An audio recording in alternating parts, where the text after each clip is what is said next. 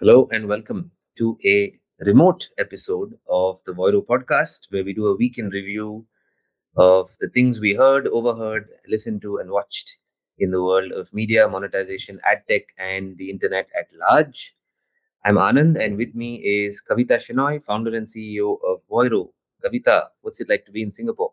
I love it. I love the fact that we've got an 8 p.m. flight from Bangalore, come here and landed up at 3:30 p.m. We were out of the airport at 4 a.m. with our bags in a cab. So smooth. Yeah, Loved it. Love being in Singapore, and I'm looking forward to a lovely 6 or 8 days. How long are we here for? we're here Six for days? 6 days. We're here for 6 days, and I had the most chatty cab driver this morning, and it was a fascinating ride from the airport. Nice. Um, all right. So the big news across the world of Silicon Valley tech and advertising over the last week has been the fact that Sheryl Sandberg is moving on from Facebook. Yeah. A lot of narratives around everything she's done, everything she's been a part of at Facebook, as well as everything she has seen Facebook go through in the last 4 to 5 years, both good and bad. And I know, Kavita, you've been following Cheryl's career for many, many years now. Yeah. What's your take on all of this? One is, I think it's about time that she quit. It's a double-edged sword what Sheryl Sandberg has done at Facebook. A lot of stuff that Facebook did so far, I don't think they could have achieved without her. On one hand, she started this entire lean in movement. I remember reading this book when it came out. It was so inspiring. And she's one of those perfect leaders, right? Including her demeanor, the way she talks, the clarity of her vocabulary, the way she delivers everything. It's kind of sticks in your mind, and her writing is similar. And so I read that book when I really was at crossroads in my career as well. Two little kids trying to figure out my life. This was pre Voiro. And I remember running across to my neighbor's house and saying, "You gotta read this book." And I wanted to be part of whatever lean in chapter there was, and I was lapping it all up. I still stand by the fact that I think she's done something fantastic by talking about women, bringing them into the boardroom and making sure that we're actually leaning in and talking about the things that you require to sort of get yourself going. On the other side, it's a bit disappointing to note that there's so much that happened in Facebook that she could have stopped, avoided, I guess, uh, kind of targeting for ads, the stuff that happened on her watch. I mean, as a leader at that stage, I don't know uh, how much of the damage she could have controlled, but she did her best. Yeah. Um, I think that she's going to do a combination of, like we were discussing at the airport yesterday, funding and foundation. Mhm. So she's going to, by default, at some point, be in some kind of a funding role. And I think she's going to use the foundation to be far more available to the world, far more vocal, and do a lot more good than she has. I mean, she's done a lot of good. I mean, she'll Mhm. do more good, I Yeah. guess, in the next decade. Yeah, I would be excited to see what she does next. As much as we are where we are in the world of tech, the internet, and the transition to Web3, I'm still very fascinated by Facebook's journey and how culturally relevant it has become. I remember watching The Social Network, the movie. I remember getting my first Facebook account back in, I don't know, 2006, 2007.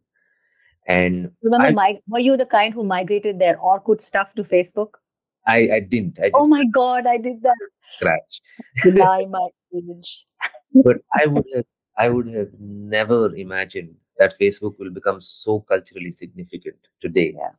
And I think I'm very excited to see what Cheryl would do next, given the wealth of experience she has. And she's seen this journey from the inside out. So I'm looking forward to see what she does next. Yeah. This week also had Ad Monsters, their ops event in New York. And we were listening to a whole bunch of stuff that's happening with their live tweeting. And I think one of the things that really stuck out for me was this concept of brand safety and contextual blind spots.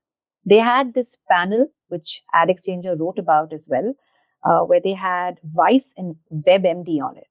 And they had the global director of audience insights, Ryan Simone from Vice, and they had Cheryl Eang from WebMD. And they were basically talking Mhm. about this broad base spectrum of keywords that block out advertisers from against their content.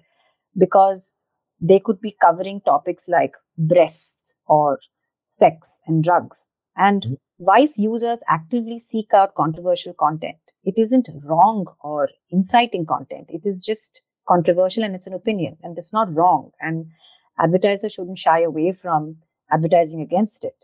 Similarly, for WebMD, what if I was reading an article about breast cancer?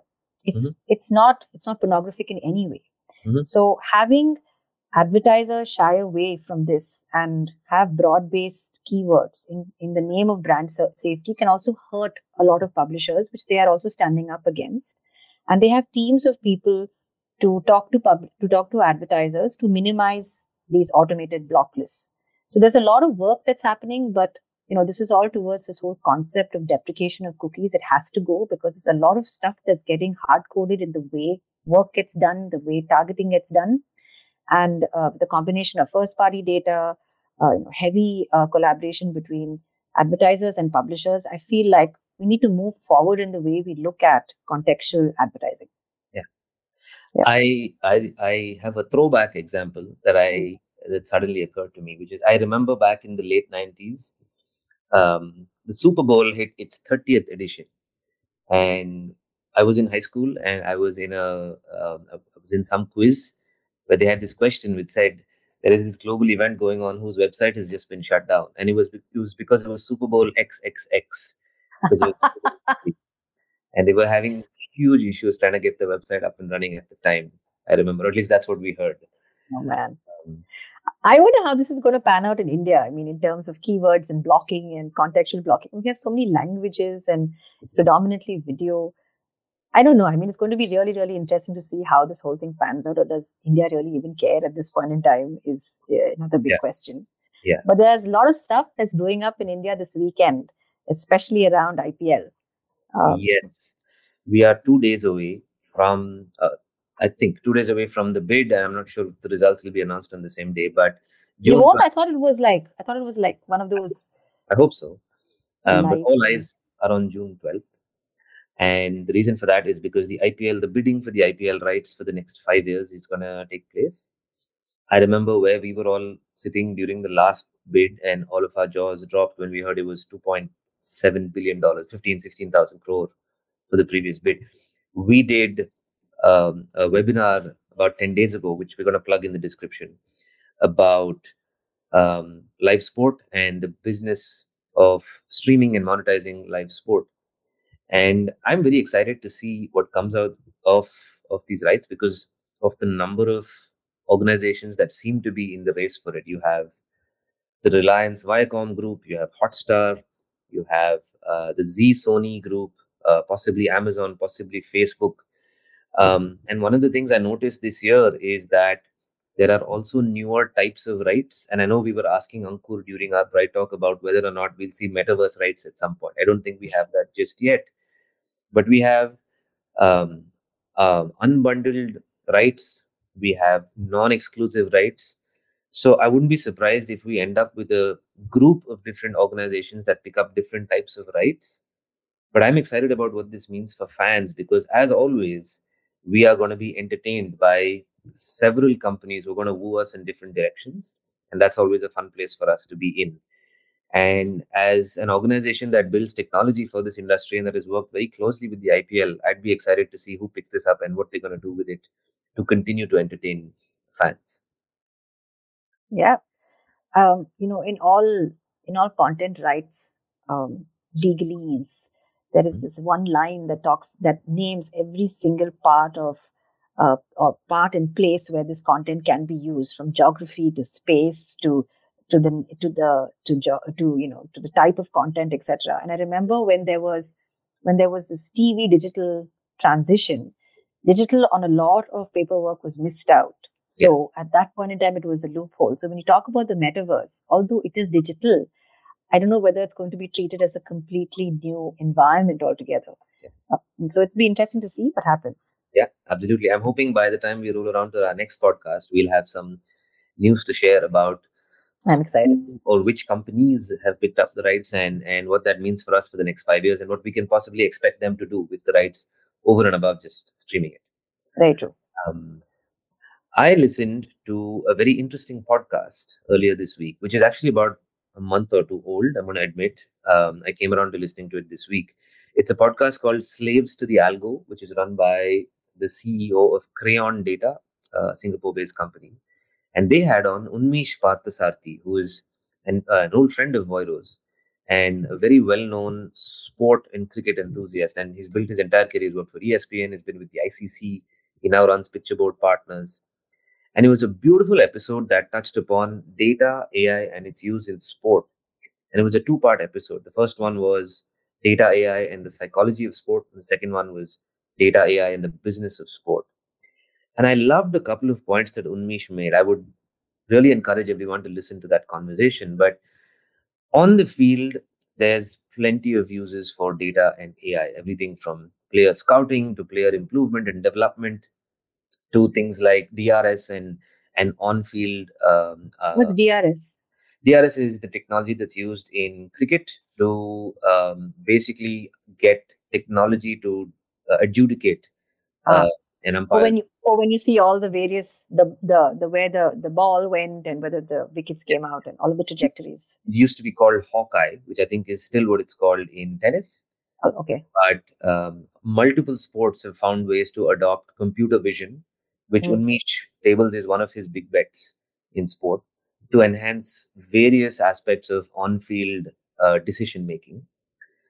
Um, Coming to the business of sport and streaming and broadcasting, Unmesh had a very interesting point, which is that over the last 20-25 years, various large sports across the world have largely had to sit back and try and engage their consumers, but broadcasting was the way to do it. And today we're going through this transition from engaging fans to including fans. And everything that we're going to see in the next 10-15 years is going to focus more and more and more on fan inclusion. And specifically, he talks about how fans today are largely of three types.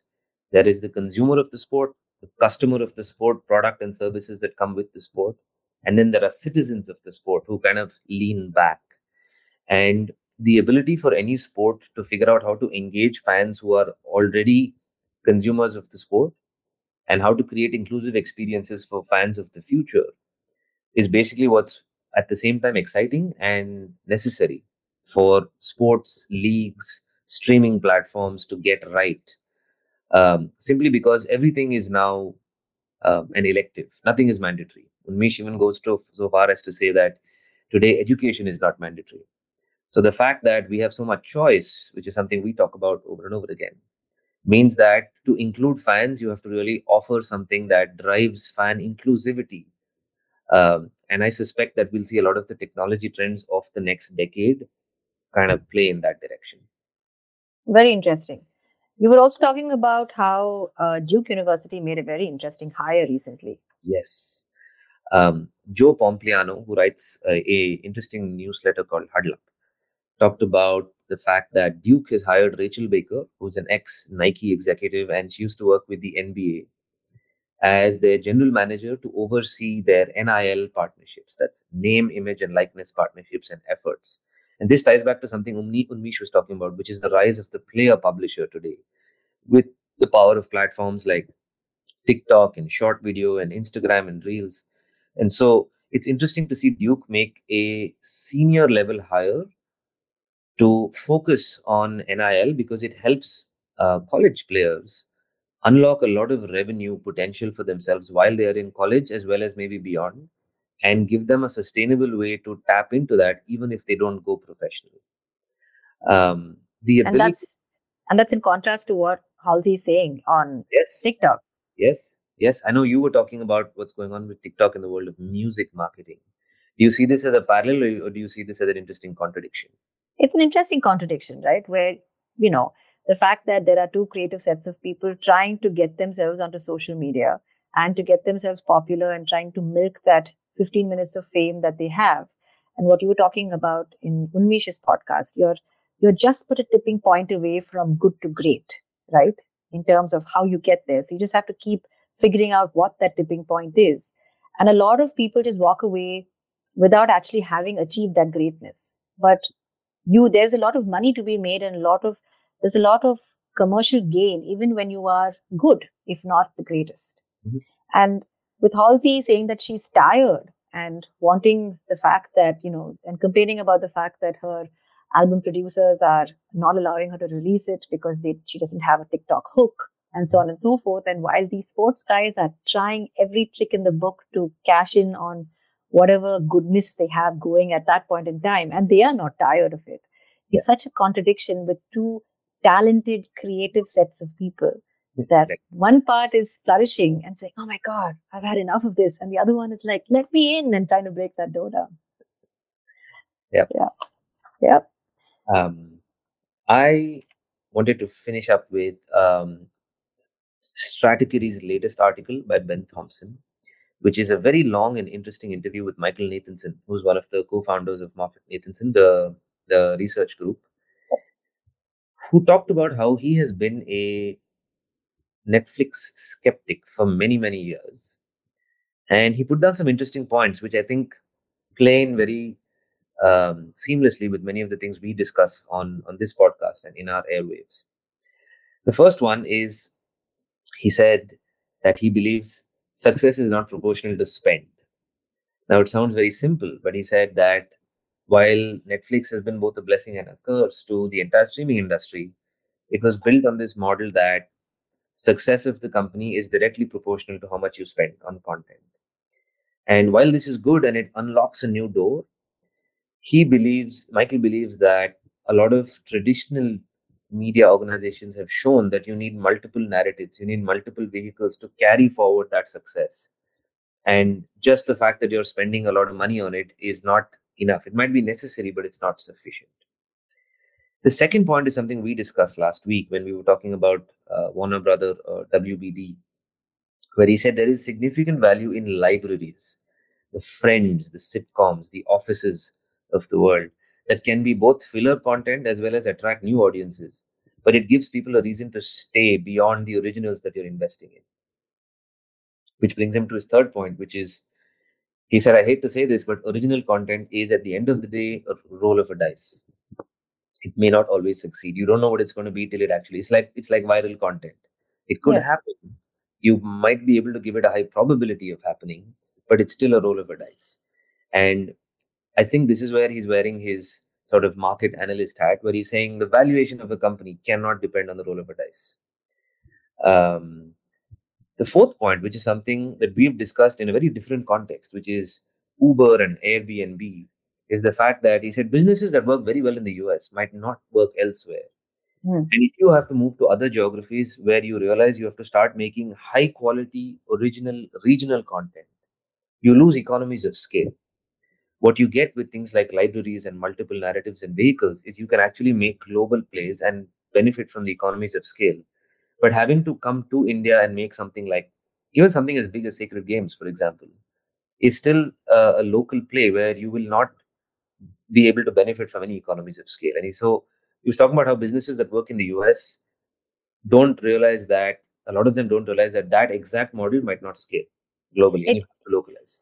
it works differently for us from a small country, right? We know the US is the mecca of scale in Yeah, general, yeah, right? Get there, they're all the same language, yeah, they're high per capita. You're able to crack one door open, and you're able to get them all like yeah, falling dominoes. yeah, So strange. yeah. Michael also talks about the beauty of bundles and God, it's like we're going back in time. These bundles, well, those tokens. You, I don't understand. It's like collecting bottle caps. yeah, yeah, It's yeah, yeah, ridiculous. yeah. I know. I read the article that you shared about that, and I think there's a lot that's happening today that's reminiscent of what happened 40 years ago. And I know Rohan from our team shared a BCG article about how streaming is looking a lot like linear did 40 to 50 years ago.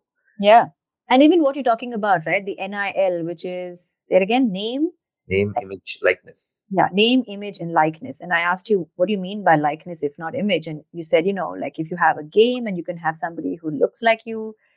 And I didn't know that previously in cricket games, somebody who looked like Tendulkar was called what? Tendahar. Tendulkar. Yeah. So Tendulkar can be called a Tendulkar Yeah. as an avatar, and you actually get paid royalty for that likeness. And that's pretty much a software, a computer vision version of, uh, of a merchandising, right? From like you have a little doll of yourself. So Yeah, that's basically what it is. yeah, absolutely. Yeah. So And I we were mean, talking about, sorry, we were talking about tokens yes, the other day, and yeah, how somebody would give you digital tokens.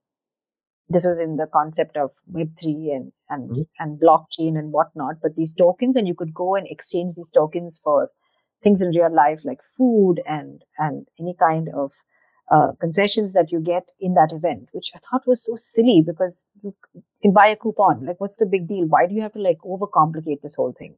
yeah, So I'm not a skeptic. I'm just questioning at this point in time. I'm just questioning. I just want to know more. That's about it. yeah, yeah, absolutely. Yeah. So back to your article. Michael makes. I mean, it goes on and on. But He's talking about bundling. You said. yeah, on the topic of bundling, he again goes back to Netflix being a blessing and a curse. Where he says, streaming has shown that something is possible in that line of business. But if you start unbundling your content bundles and shipping individual pieces of content towards a streaming platform, you lose out on the fact that bundles have a level of stickiness to it. Sometimes users just want to put something on and they're okay to have access to an entire bundle. Sure. And that, along with the mathematics of content accounting, make for another interesting set of arguments. Where I remember reading back in 2016 that 2017 that Netflix was known for spending a lot of money on original content. I think it was 10 billion at the time, and everyone's jaws dropped. And today it's like 20 billion, Yeah. 17 billion. But a lot of the accounting practices around content spend amortization is something that Netflix was very innovative about 3 or 4 years ago. But Michael comes back and says, given the amount of content that we have access to today, that practice is fundamentally flawed. I'm not an accounting expert, so I'm not going to get into this. But Michael's broad argument is you might amortize the cost or the cash that you've spent on programming over the course of, let's say, 5 years. But today, consumers' attention span is getting shorter and shorter and shorter. Even a Stranger Things will have a burst of viewership for a matter of a few weeks and then it'll die down. So the fact that the time period across which you're amortizing your spend is today so far away from the attention that is being garnered by that piece of content means that valuations based on these practices are something that needs to be revisited. And the last point he makes is about theatrical releases. And I know we talked about Top Gun last week and how you were I'm not sure how many times you've seen it since then. And Gushing. I was gushing yeah, over it. I still will, but I won't waste people's time now. but Michael's point is that if you skip theatrical releases and do the whole day and date release or release directly on streaming, you miss the chance to make a serious quantum of revenue from the box office. But B, if your content doesn't take off, and he talks about how it's still a roll of the dice at the end of the day, you go straight from zero to becoming filler content on some streaming platform. You're not going to be the main event anywhere. And that is suboptimal from a revenue standpoint. Very interesting. I Yeah. mean, there are always two sides to any argument, right? There are naysayers of streaming, and like he rightly said, Netflix did open up a whole new world for all of us, from consumers as well as from a business perspective. And speaking about accounting, I was listening to Pivot the Mhm. other day, and Kara Swisher and Scott Gallo were talking to a CPA who has classes and teaches on TikTok. Mhm. Her name is Crystal Todd, and she has this huge following, and she's like teaching accounting in a very different way. And the thing is that it got me thinking about the concept of education and online education. And I know I hated it when my kids were stuck at home during the pandemic and everything was online. It wasn't scalable because we were trying a classroom scenario through an online medium. But you and I, we do agree on the fact that the future of education, not just academic education, not just like schooling, but general education, is online because it's so easy to access. And in the context of India, if you think about it, where everybody knows the next billion are going to come online, and you think of all these short video content players like Josh, Takatak, Moj, all of these players who have proliferated specifically in the tier 2, tier 3 cities and the rural areas, and have a lot of people who have downloaded these apps and are interacting on these apps and are uploading their own content. Right now, it's all around entertainment and comedy and whatnot, and less about commerce and education.